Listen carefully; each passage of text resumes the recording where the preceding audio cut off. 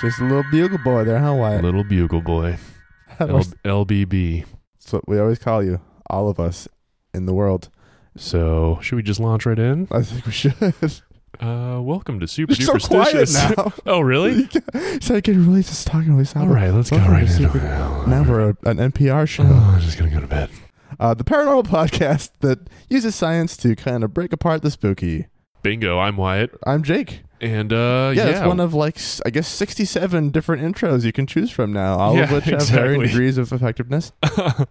Welcome to return listeners and welcome to new listeners. Yeah, if you're just joining us, specifically if you're joining us from the very nice promo from Emma and Dan at Real Life Ghost Stories, thanks so much for checking us out. Thank you so much. Thank you, Emma and Dan. That was really sweet. It's part of a promo exchange from them, and we'll be playing theirs on here for those of you who aren't familiar with their show once they send it to us. So that'll be cool. Yeah, I'm looking forward to it. They have a very, very fun, sweet show. Highly recommend any of our listeners go check them out as well. Real Life Ghost Stories. If you like the spookier side of things we do, since we do get into a lot of science stuff and not always things that are necessarily actually creepy, they really just do the good spook stuff. They do indeed. Tell tales and react and riff on them in a very entertaining fashion. And open with a review of a horror movie each week as well. Which is extremely entertaining. Yes.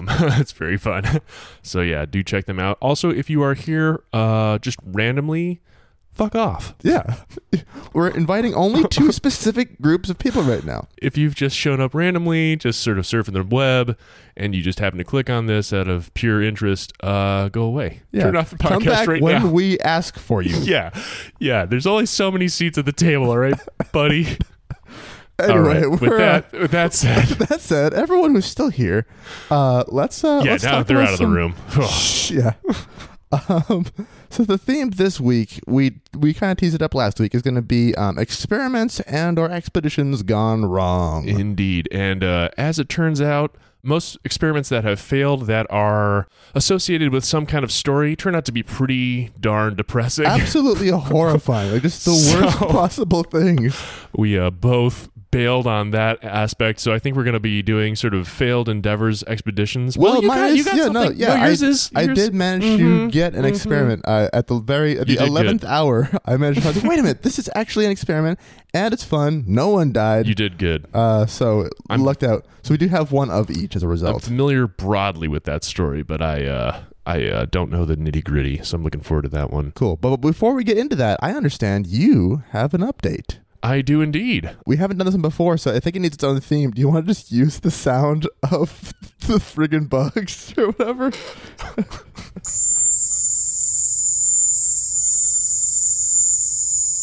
And that is the theme. That sound can mean only one thing.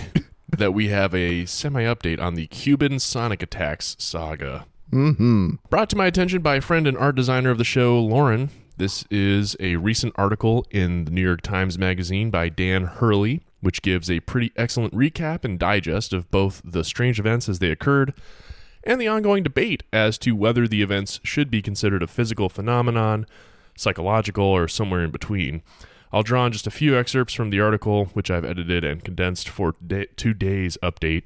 Which episodes did we talk about this in before? I don't remember. Okay, I think it was Hooked on Sonics. Hooked on Sonics, episode 5. I think that was way back. Yep. They came up again in it was called Bah Humbuzz. Yes. I don't remember which episode that was. I actually have an audio update of my own, but I'll save it for next time. Oh, goody. Okay, cool. Yeah, my update's a little long-ish today, so sorry. Should I keep the theme playing for the entire length of the segment? Yeah. So, if you've not heard about the Cuban sonic attacks or need a refresher, back in late 2016, piercing high-pitched noises were heard by a couple of recently arrived United States Embassy officials in Havana. They would hear the noises in their homes, but if they moved to a different room or walked outside, the noises stopped. Two officials said they believed that the sound was man-made, perhaps a form of harassment. Soon thereafter, folks who'd heard the sound began to develop a variety of symptoms: headaches, fatigue, dizziness, mental fog, hearing loss, and nausea. "It paralyzed me," said one victim. "When the sound occurred, I could not move. I couldn't get up until it stopped," unquote. So basically imagine if nails on a chalkboard had sex with mosquitoes in your ear and their kids stared into your bedroom window until you had to go to the hospital. All right, I'm imagining it. Naturally, in relatively little time, many folks at the embassy were freaking out. Amazingly, of roughly 80 people subjected to medical testing following the sound attacks, 12 were found by the otolaryngologist, which is an ear, nose, and throat doctor, which is why they go by ENTs instead of otolaryngologist. Yeah, it's a little bit of a mouthful. 12 were found by that person to have inner ear damages of some kind, so better than 1 in 8. A few others did not hear noises, and some who did described other more subtle sounds, including one that called to mind the experience of vibrating air pressure in a car when there's a single open window. So That awful buffeting feeling. I hate that feeling. It makes me feel like my head's going to explode when I have that experience. So I can imagine people really disliking this. American officials reach out to ambassador heads of other countries, and similar symptoms are reported there. For instance, after the Canadian ambassador notified his staff, 27 officials and family members there asked to be tested because they suspected they were also subjected to these sounds. Well, 12 were found to be suffering from a variety of symptoms similar to those experienced by Americans. So, by August of 2017, the story finally went public. News reports citing an official theory that attributed the symptoms to a sonic attack using some sort of invisible energy force. We initially wrote this all off as possibly a freak out over intense insect noises such as crickets or cicadas. yeah. But the claim of a sonic weapon gained some scientific credibility when, in February of last year, 2018, the Journal of the American Medical Association, or JAMA, published a study on the subjects of the attacks. Quote, "These individuals appear to have sustained injury to widespread brain networks," the paper stated. So that ain't just messing around. Finding no obvious signs of a viral or chemical cause, the paper left unanswered how the injuries might have occurred and instead simply assumed that the symptoms were due to an, quote, "unknown energy source associated with auditory and sensory phenomena." It stays weird. So, 2.5 years after the first diplomats in Havana said they heard strange sounds and fell ill, the claims of an attack by an invisible weapon remain not only unproven, but also highly contested by prominent physicists and engineers in the United States and abroad. Dozens of leading neurologists, psychiatrists, and psychologists, meanwhile, have offered an alternative narrative, that the diplomat's symptoms are primarily psychogenic or functional in nature. If true, it would mean that the symptoms were caused not by a secret high-tech weapon, but by the same confluence of psychological and neurological processes, entirely subconscious yet remarkably powerful, which underlie hypnosis and the placebo effect. Huh. That's interesting. Dan Hurley seems to buy this and makes a strong case for what Jake and I have brought up numerous times on the show. Essentially, hysteria-type responses to events or traumas do happen and can persist in all manner of people. Hurley details this at length, using examples from the 1800s through recent history to explain how this isn't some parapsychological fad, but a case of powerful, funny functioning of our brain's software. Even if all the diplomats experienced an actual physical attack, like a blow to the head, shortly before their symptoms appeared, which none of them did, most should have fully recovered in a matter of days, weeks, or months, as is standard following a minor head injury. Instead, many of them experienced symptoms that remained steady or worsened over a period of months, and some continue to suffer chronic, perhaps lifelong symptoms following these sonic attacks. Wow. So while usually inconsistent with a concussion, such long-term effects are routinely seen in cases of a psychogenic disorder. This all leads towards what could be called the functional disorder hypothesis. The biological underpinning of how such disorders are kicked into gear remains, as with many other neurological disabilities, only faintly understood at this point. The experience is thought to be brought on in part by undue attention, fear, and expectation. But these conscious processes are only part of the story. Much more happens at the deep neurological level, where all our perceptions, feelings, movements, and memories are encoded. Essentially, functional disorders appear to hijack the normal neurological mechanisms by which we experience our body. So Hurley details the case of Jason Lindsley, who in 2016, as an otherwise healthy 21-year-old college student living in Lancaster, Pennsylvania, gets sick with flu-like symptoms and starts to feel uncomfortably numb from head to toe. To make a long story short, his condition deteriorates to difficulty in walking, terrible pain in his back, and weakness in his limbs. After a year of various treatments for all forms of malady, and despite months of physical therapy aimed at strengthening his leg muscles, he remained unable to stand without assistance. Wow. Then, Lindsley's mother found a video online of John Stone, a neurologist at the University of Edinburgh in Scotland, who Hurley interviews extensively for the article, talking about functional disorders. Lindsley recalled, quote, "The doctors were labeling me with a mental problem, like I was doing this to myself, and it was my fault. Dr. Stone said this is absolutely not the case. I thought maybe this guy is right, that your brain is so powerful it can trick itself into doing whatever it wants. Lindsley emailed Stone, who put him in touch with Catherine Lefevre, a neurologist who runs a clinic for functional movement disorders, one of the few in the United States, at the University of Louisville. In March 2017, almost exactly a year after his symptoms began, he entered in a wheelchair. A week later, he walked out on his own power as if nothing had ever been wrong. Wow. Treatment consisted of what Lefevre calls motor retraining. Physical therapists began by asking Lindsley to make minuscule movements of his feet, assuring him over and over that he could do what his brain was telling him he couldn't. He also spent part of each day undergoing cognitive behavioral therapy aimed at learning relaxation strategies and focusing on his own well-being. And yet, the idea that the diplomats are suffering from a functional disorder is firmly rejected not only by the State Department officials, but also by the diplomats Hurley spoke with and doctors who have treated them, who are convinced that the symptoms were caused by something external, physical, or quote-unquote real. But they might be wrong. Quote, "If people have a functional disorder, it's obviously very damaging to tell them they have a brain injury," Stone said. Telling someone they have a traumatic brain injury is not going to help them if they actually have a functional disorder, and it can stop them from getting therapy that might help them. Well, damn. And that is my update for today. Very interesting. The plot keeps getting thicker. I tell you what. So I like that angle, though, very much.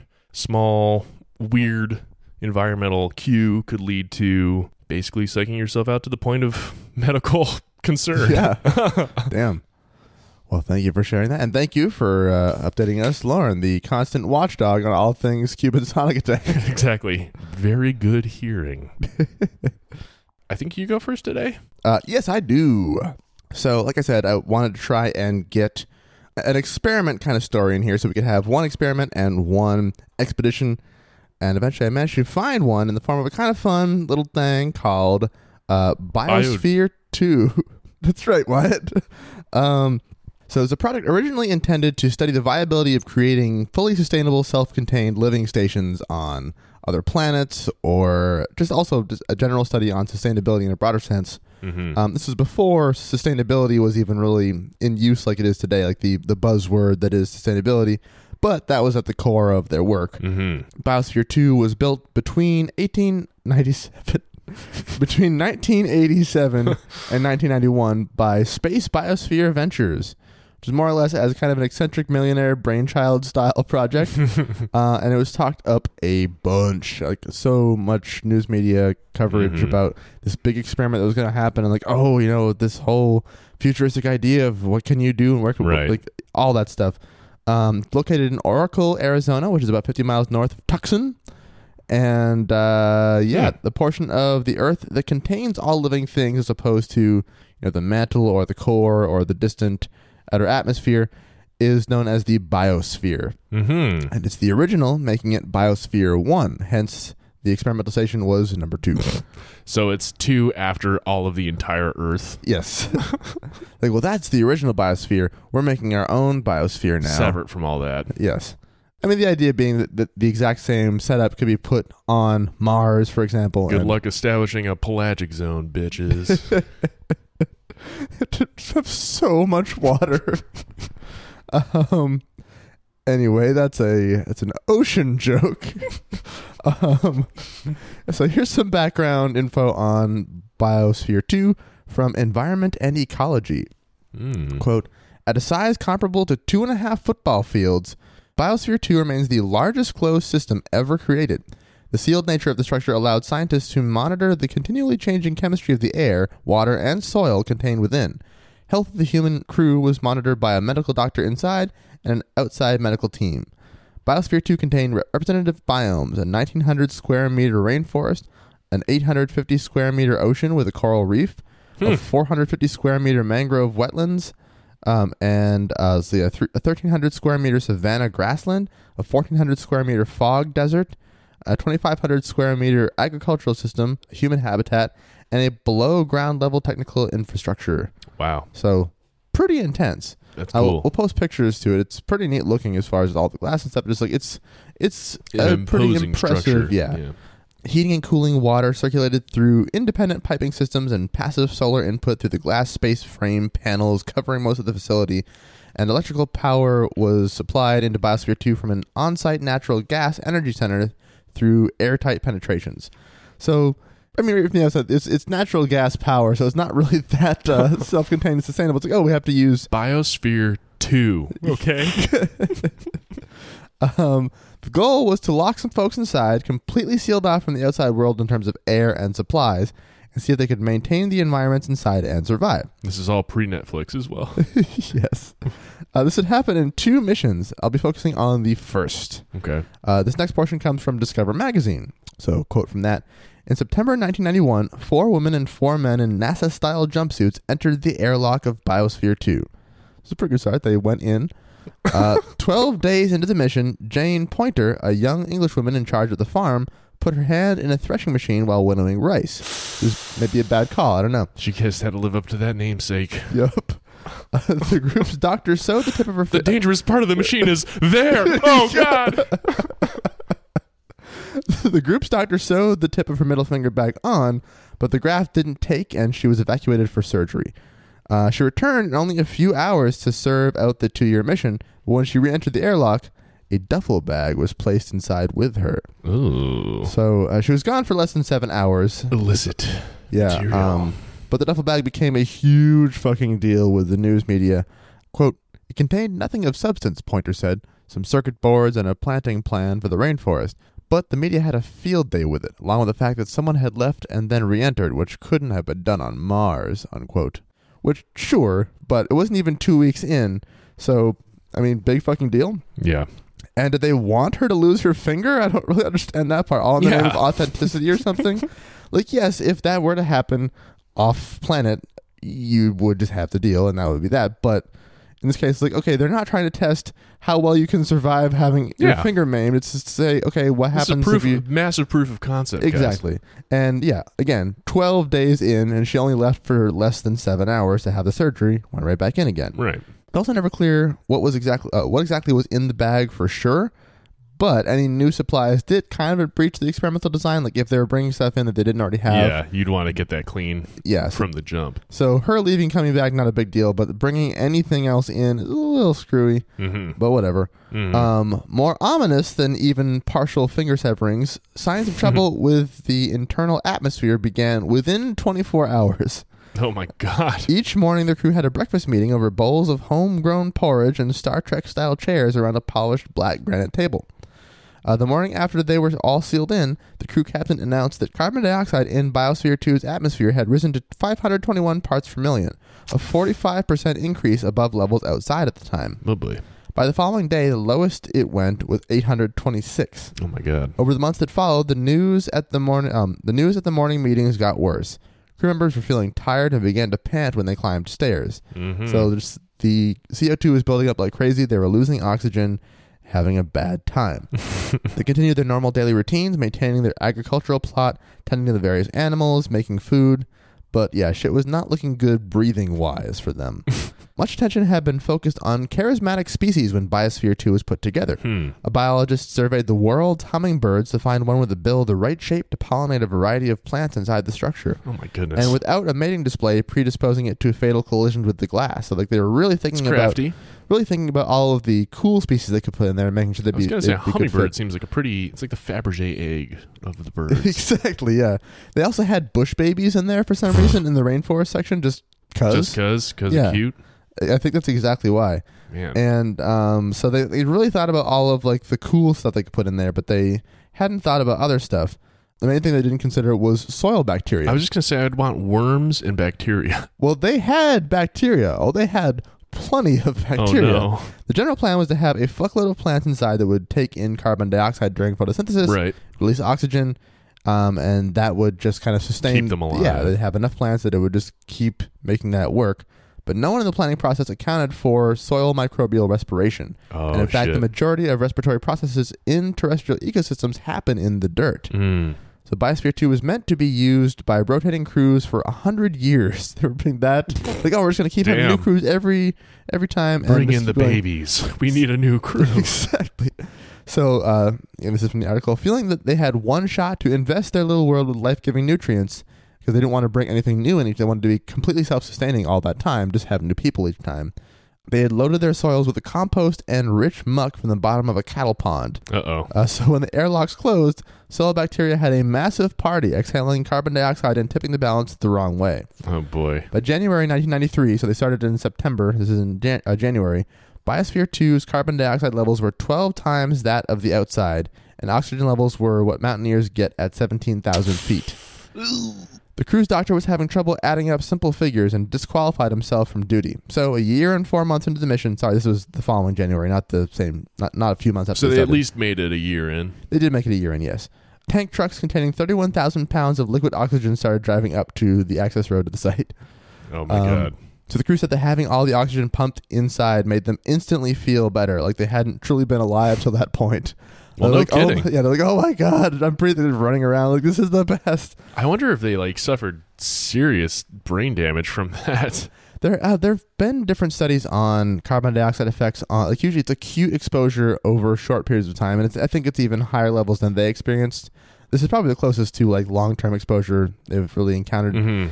It isn't great, but I don't know that the effects are permanent once you're removed from the actual conditions of it. Right. Yeah, there's not enough for long-term. Really no other experiments on long-term exposure, what that can do. Still, how intense to imagine living in that for, with conditions as bad as they were for probably, 4 or 6 months or something like this. Yeah, oh yeah. Easily a long time. Yeah, so they bounced right back, but that was a pretty huge problem for just the overall situation there. Yikes, yeah. They ended up completing the 2-year run, and all 8 of the crew members exited still alive and not even having killed one another, which is great. That's pretty good, yeah. On another note, the crew divided into 2 factions of 4 who fucking hated each other by the end of the whole thing, just from having been in there so long. I think there's a name for it in psychology. It's, I think... Dickhole click syndrome? Yeah. Let me see here. Psychology. Like irrational antagonism or something like that. I don't know. Oh, yeah. I think you're right. Irrational antagonism? Mm-hmm. Oh, cool. Use the term irrational antagonism to describe what happens between people isolated for more than about 6 weeks. Yes. Okay, cool. So that is what it was. Being isolated like that for so long, they started to just go nuts. But they, I guess, have since buried those hatchets. Some other problems, and these are listed from a Mental Floss article about it. Quote, the coral reef became overgrown with algae. Most of the pollinating insects died. A bush baby in the rainforest biome got into the wiring and was electrocuted. Oh, no. It was not totally seamless is what I'm getting at here. There was some problems with... Barbecued, if you will. I'll end the little story of just their particular first run at this with a portion of an article from September 25th, 1993, the day before the first mission ended. Mm-hmm. This is by Scott Vegeberg from New Scientist. Listen, I had to pay a subscription fee to access the article I used for last week. It's built quarterly, so if I'm paying for 3 months of access to that site, I'm going to use all 3 months of access to that site. So yes, I did use this particular article to justify purchasing that last week. Well done. Anyway, quote, Biosphere 2 provides a marvelous opportunity for doing Earth science research. The trouble is, very little science seems to be underway. Many researchers say the situation will not change if the present management stay in charge. Scientists say that the directors of Space Biosphere Ventures, the private company behind the experiment, along with the Texas billionaire who financed the project, are far too steeped in New Age philosophies, theater and art, cooperative living, organic farming, and living an idyllic existence in space or on Mars. According to Gerald Soffen, a biologist with NASA and an observer of and advisor to Biosphere 2, the Biosphere project could be used as a research tool to delve into questions such as the effects of global warming. But, quote, that's never happened. But it's cool that they're even thinking about the idea of testing effects of global warming back in 93. True. I was going to say everything you were describing makes me think of just what we're going through right now. Yeah, totally. Soffen, who was the project director of the Mars Viking missions between 1975 and 1982, adds that it hasn't been an experiment as claimed, but that it's more like a demonstration project and there are no controls. Quote, all they've done is close the door and see if they can keep conditions the same, he says, adding that they have only been partially successful because of food shortages and a puzzling decline in oxygen that needed outside help earlier in the year. Other NASA scientists agree that without controls and with no ability to separate sections of the project and manipulate variables, little can be learned. Also, on the note of that weird oxygen decline, it wasn't just the soil microbes that they totally failed to plan for. Here's from the article. For many scientists, the only real science to have emerged from the past 2 years of Biosphere 2 was solving the problem of the missing oxygen and carbon dioxide. And that was the result of research by Jeff Severinghaus, an outsider drafted in for this task, by collecting samples passed to him through the airlock. So he was the one who figured out the soil microbe problem. Some outside scientist came in to see what was going on for them. But this extra carbon dioxide in the air was still not enough to account for all the missing oxygen. The missing gas turned up in the concrete. Oh, damn. Yeah. So carbon dioxide reacts with a minor component of concrete, calcium hydroxide, to form calcium carbonate. And in this way, it was being removed from circulation entirely. Wow. It's a fairly well-known phenomenon known to engineers as carbonation of concrete. Severinghaus feels this problem and the overzealous microbes could have been predicted had biosphere managers consulted and listened to experts in soil microbiology. He says his work with the project highlighted the biospherians' hostility to the way traditional science is conducted. He adds, there's a certain arrogance, like they think they're too good for the mainstream. But now that they have seen the value of the mainstream deductive scientific method, project participants seem to be, quote, coming around. So they really didn't, it was a very ambitious project, a very cool idea with a lot of stuff about it that was actually pretty well realized. Like they did manage to survive the whole, as far as food and waste, like that all worked. They stayed in there and survived for a year without anything coming in from outside. And not just by stockpiling shit. They grew growing and they were growing their own food. They had livestock animals and stuff. Like they really did make it work, but they really didn't plan for everything. If they were to actually try and do this on another planet, they would have all died within probably days. It is incredible to me, just the scope and scale of the project, and the fact that at least from where we're sitting now, I feel like something like this would never happen. Like, that project could not be launched today without a much clearer game plan as far as how they would account for all these things. Oh, yeah. But maybe it's because of stuff like this that we actually have such a stricture on, Sure. And I think proposals. It also depends, too, based on the kinds of people who, this was a private company that was like, hey, this would be a cool thing to do. True. And they just did it, as opposed to... Sort of the SpaceX If this were grant-funded, it'd be, there'd be so many things accounted for. It was so different. Yeah, that's a good point. I was thinking about it from a NSF, NIH kind of angle. Yeah, which if that were the case, this wouldn't happen because it would absolutely have worked right. They're like, we'll give you a bio room. Yes. It will be 12 by 12. It wasn't all failure, though. Like I said, there were aspects to it that were fine. In spite of the lack of thorough planning and indeed actual scientific know-how, there were still some positives. Crew member Mark Nelson actually wrote, I think went to Dartmouth, and he wrote in their alumni newsletter or something last year. He said, quote, sadly, much of what we learned went unappreciated. Overwrought media coverage led people to think the experiment failed. But 1 million visitors came to peer into Biosphere 2, and millions more followed us in news accounts. We were happy to be stars of our new age zoo, a living exhibit that increased human understanding of our relationship with our global biosphere. So it's hard to argue with the idea that the stunt raised awareness. That for sure happened. Quote, we proved that a sealed ecosystem can work for years, a lesson Mars colony planners can build on. We learned lessons to help keep stressed reefs alive and how to protect rainforests. We worked with our green allies to keep CO2 from getting too high. Our farm showed that our farm showed that high productivity and full nutrient recycling can be done without toxic chemicals. So I was going to say as a point, or green allies is quite the euphemism for trucks full of oxygen and scientists telling us how we fucked up. Yeah. I think by that point, he probably saw them as little green men showing up in a spaceship. But they did at least demonstrate plausibility for what they were trying to do. Right. It wasn't a total fucking burnout. Yeah, exactly. They made it the full 2 years, and as a proof of concept, it's like, well, okay, it might work. Right. The second mission got all kinds of fucked up, and then the company dissolved halfway through. They just had to abandon. So, geez. And I don't know if there was an actual fisticuffs happen inside, but things just got bad. Oh, It didn't work out. The structure is now owned by the University of Arizona, and it actually may soon be used for some climate change research. It's been used for different stuff. I think you can actually go there on tours. It looks like it'd be a really cool place to go. I'd love to check it out. Yeah. But yeah, they hopefully will be doing some more real science in it in the near future. Cool. Nelson ends his little thingy with, today I remain optimistic that humans can solve the problems they cause. So just based on the kind of self-sustaining thing that he learned to do in those 2 years inside of there, he thinks it is possible for us to not fuck up as much as we constantly do in the world, and maybe clean things up as we make messes and stuff like that, which would be pretty cool if it were something anyone had any interest in actually trying. Oh my god, I know. Sadly, the experiment led to the production of Biodome with Pauly Shore, and that alone is unforgivable at the end. I've never seen that one, actually. I haven't either, and I never intend to. Pauly Shore, though. God. My goodness. So yeah, that is an experiment gone wrong. Very good. I had not recalled that until you brought it up in an earlier conversation, and I was like, oh yes, a very good choice. Yeah, it's seen little like just passing things about it, and then the way I found this was after searching through so many different like listicles about like, oh, experiments gone wrong, and so many of them, as we said, were truly horrifying, terrible things. Right. And then this is one that's like, oh, here's a goof up thing. I was like, oh, thank God. Yeah. I forgot about Biodome. And it has Or legitimate Biosphere, yeah. And it has legitimate like insights and narrative versus just like Everyone died. everyone's dead now because Or it's poison. Some people are evil, or it's like whatever Yeah. the take home was. Like, oh, here's just like shit went wrong that didn't have to. It worked out okay, and isn't it interesting to look at now? Exactly. Very, very cool. Groovy. Okay, so for us today, I have an expedition gone mysterious. Let's put it that way. Which I'm titling Fawcett's in the Jungle. All right.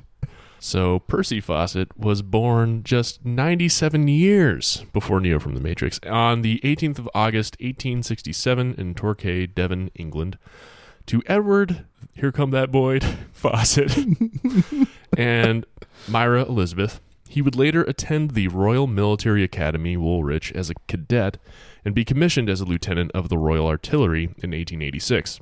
He enjoyed subsequent promotions and, during his free time, would travel to Hong Kong, Malta, and Trincomalee, Ceylon, where he met his future wife, Nina Agnes Patterson. They had 2 sons, Jack and Brian, and 1 daughter, Joan. Fawcett joined the Royal Geographical Survey in 1901 in order to study surveying and map making, go figure.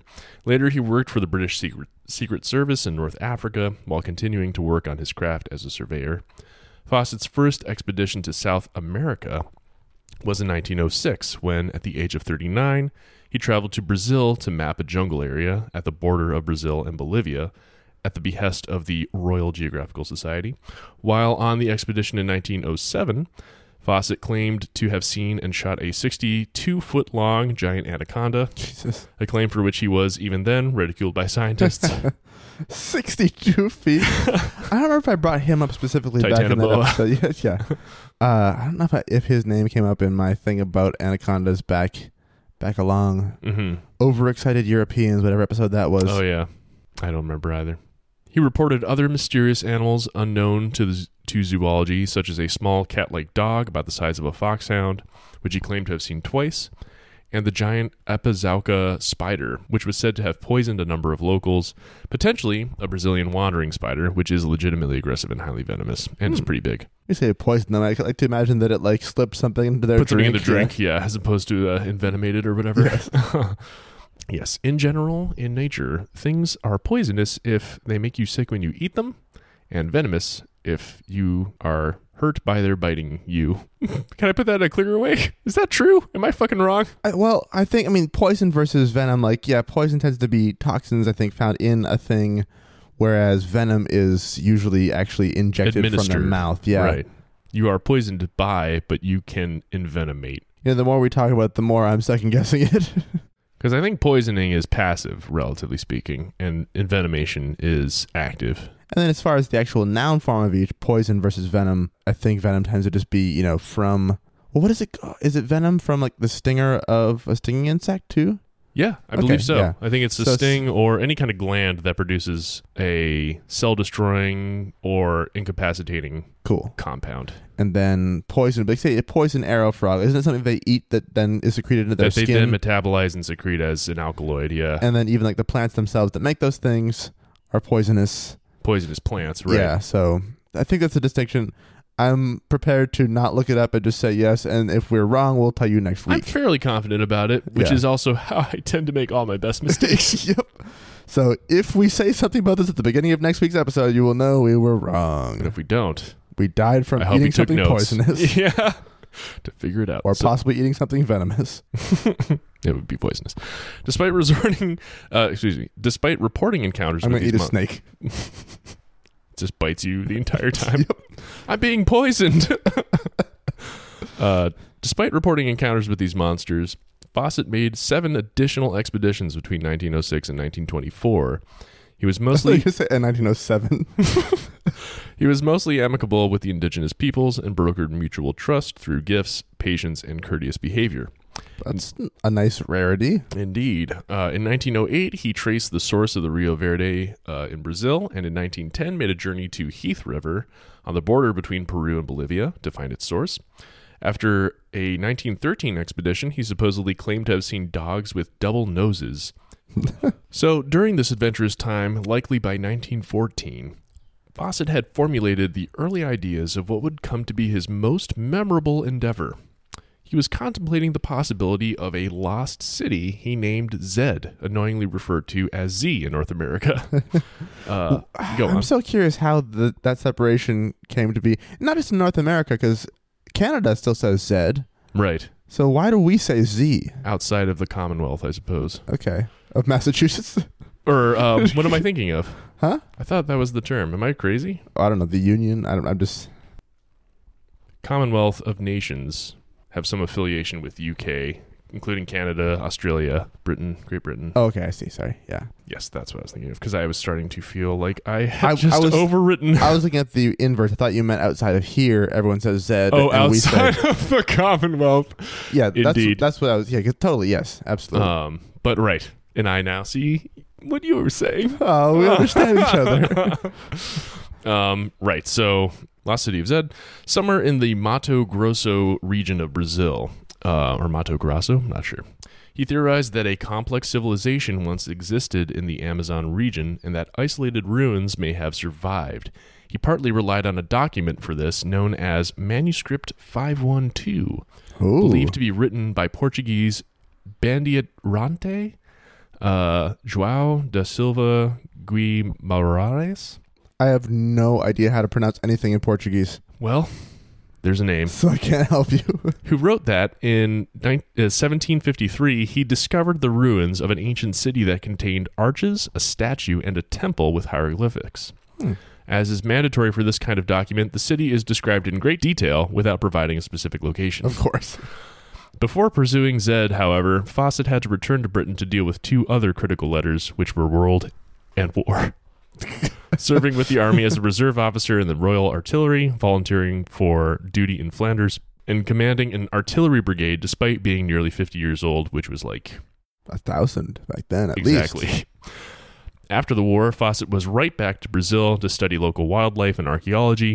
In 1920, he made a solo attempt to search for Zed, but ended it after suffering from a fever and shooting his pack animal out of pure madness. Just kidding.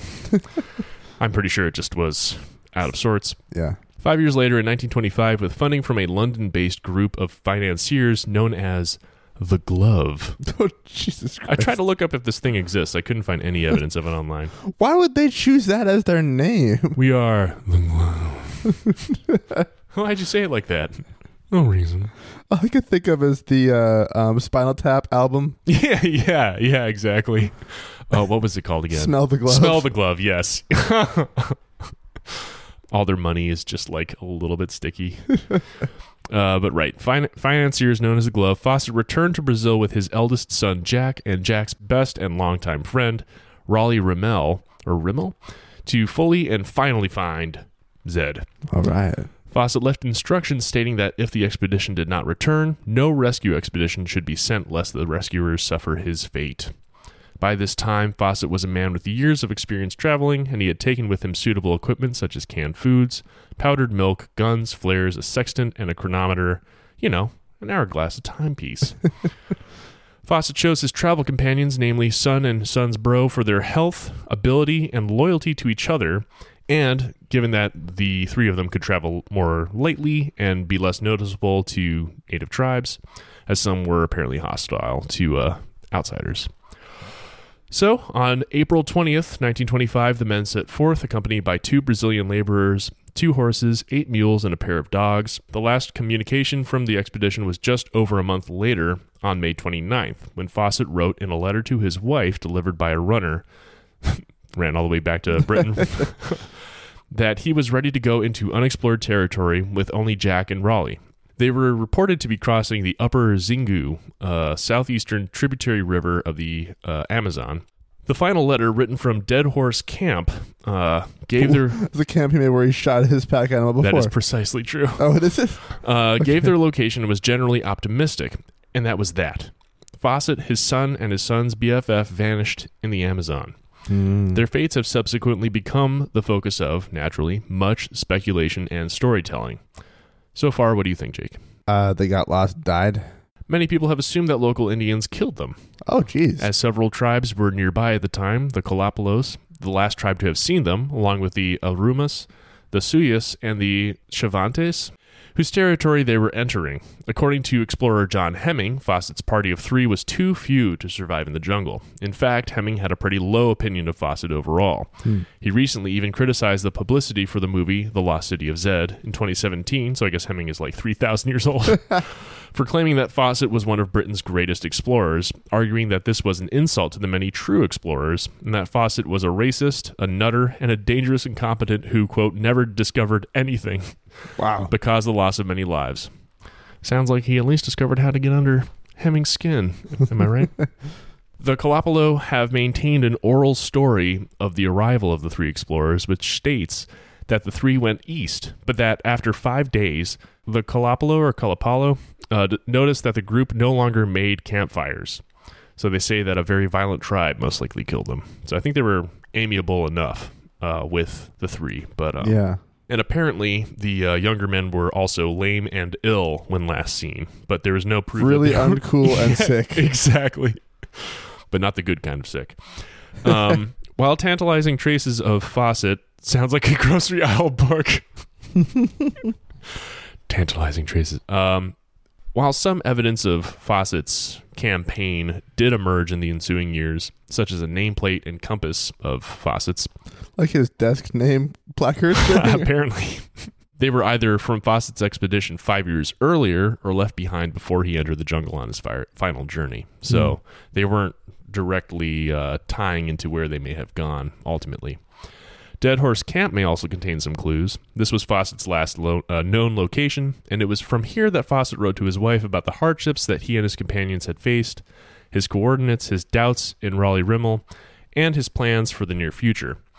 In this letter, he wrote, "Here we are at Dead Horse Camp, latitude 11 degrees 43 minutes south and longitude 54 degrees 35 minutes west. The spot where my horse died in 1920. I do think it's funny that he did actually name it after that, because I was just joking when I said that. Right. But also that he said where his horse died, not where I killed Where I my shot horse. my horse in the fucking head. Yeah. Oh, how did this happen? Yeah, he fell on some bullets. However, in a report to the North American Newspaper Alliance, he gave the same coordinates for all but latitude, quoting 13 degrees south rather than 11. There is speculation that, while the discrepancy may have been a typographical error, Fawcett may have intentionally concealed the location to prevent others from using his notes to find the lost city. In 1951, Orlando Villas-Boas, activist for indigenous peoples, supposedly received the actual remaining skeletal bones of Fawcett and had them analyzed scientifically. The analysis allegedly confirmed the bones were Fawcett's, but Fawcett's son, Brian, refused to accept this. At the time, Villas-Boas claimed that Brian was too interested in making money from books about his father's disappearance, such as, and this title is real, Expedition Fawcett. But later scientific analysis confirmed that the bones were not Percy's. I thought Project Science was a dumb name. And then we come to March 21st, 2004, when the British newspaper The Observer reported that television director Misha Williams, who claims to have studied Fawcett's private papers, believed that Fawcett had never intended to return to Britain, but rather meant to found a commune in the jungle based on theosophical principles and the worship of his son, Jack. What? Misha was so inspired by Fawcett's life and story that he wrote a 2-hour play about it, producing a document which includes an extensive preface laying out Fawcett's life history, expeditions, and disappearance, including what he claims is some truly insider info. Indeed. These so-called secret papers form a dossier of letters and other correspondence. Really great names to stuff in this. Yeah. Form a dossier of letters and other correspondence involving Fawcett purportedly provided to Misha by the Fawcett family. According to this cryptic source, the search for the city of Zed was actually a blind. Quote, it is obvious that by 1924, Fawcett had made this a secondary objective. His main aim was to deliver his elder son, Jack, now in his early 20s, over to the lodge of, quote, Earth Guardians, called the Great White Brotherhood, white in this case meaning purity, not race. They are also known as the Watchers or the Shining Ones. Huh. The secret papers reveal that the intention was that Fawcett would set up a colony of spiritually inclined settlers in Amazonia, while Jack, once trained by the Brotherhood, would found a similar colony in his own birthplace, Ceylon. These plans Fawcett codenamed, quote, the Great Scheme. In the secret papers, Brian writes, this is his son, quote, the old cities were not his principal objective, but were necessary to provide the finance for his great scheme. A fantastically ambitious idea of creating colonies of super people who would take over from the existing governments and become the beginnings of a new race. Oh my God. Fawcett's article in The Occult Review of November 1923 entitled, quote, Links with the Planetary Control, had already declared publicly his strong belief in the Watchers or Great White Brotherhood. Quote, our world's evolution does not proceed in any sense upon haphazard lines. No untrained individual could retain consciousness in the presence of one of these very advanced adepts. They are located in lands which once belonged to great civilizations, unquote. So this took a turn straight into our territory in a way I did not expect. I was quite satisfied by that as well. That's pretty great. It is clear that Fawcett wanted to create his colony near to one of these mystic centers and thereby gain maximum spiritual wisdom from these beings. Jack was a vital part of the great scheme. His birth in Ceylon in 1903 was considered miraculous by Fawcett, who describes it in an article he wrote for the Occult Review in February of 1913. I like that he's a repeat submit for that Yes. particular publication. Quote, one morning at breakfast on the veranda, a deputation of soothsayers and Buddhists asked for an audience. I was told I was about to become the father of a son whose appearance was minutely described, the reincarnation of an advanced spirit, and my wife and I had been especially selected. The child would have a mole on the instep of the right foot, and his toes, in place of a sliding scale in size, would run in pairs, presumably meaning the first and second, third and fourth, fifth and sixth toes of each foot would respectively be of equal lengths, I guess? That's the only thing I think that would make sense from that particular wording. But also, I looked it up because I was curious, and sadly, the Occult Review ceased publication in 1951. I totally wanted to subscribe Bummer. to it. Or submit to it. Ooh. Well, everyone has to submit to the Occult Review. Continuing the quote, he would be born on Buddha's anniversary, 19th of May. This date was a month beyond the time anticipated. A remarkable feature about the boy, not shared by his brother or sister, is a slight obliquity of his eyes, so just like his eyes would be at a slight sharper angle. Mm-hmm. All of the above turned out as predicted, apparently. Now, did he submit that before or after his son was born? Yeah, good question.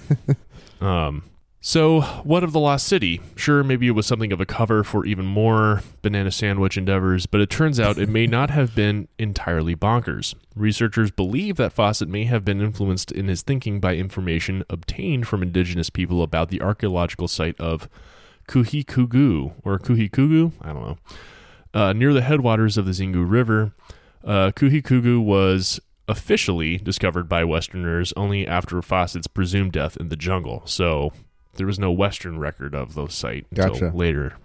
The site contains the ruins of an estimated 20 towns and villages, in which as many as 50,000 people might have once lived. The discovery of other large geometrical earthworks in the same area has also since been recognized as broadly supporting Fawcett's theory of an established sort of ancient civilization in that area. So, two things this makes me think of right away before I ask your questions is, one, how cool it might be to do a two-part back-to-back if we can get the permission to do it reading of that play, because I read a little bit of it and I do have it. Oh my God. And it would be so good. And maybe we should watch the 2017 film. I think we should definitely do that. Both those things for sure.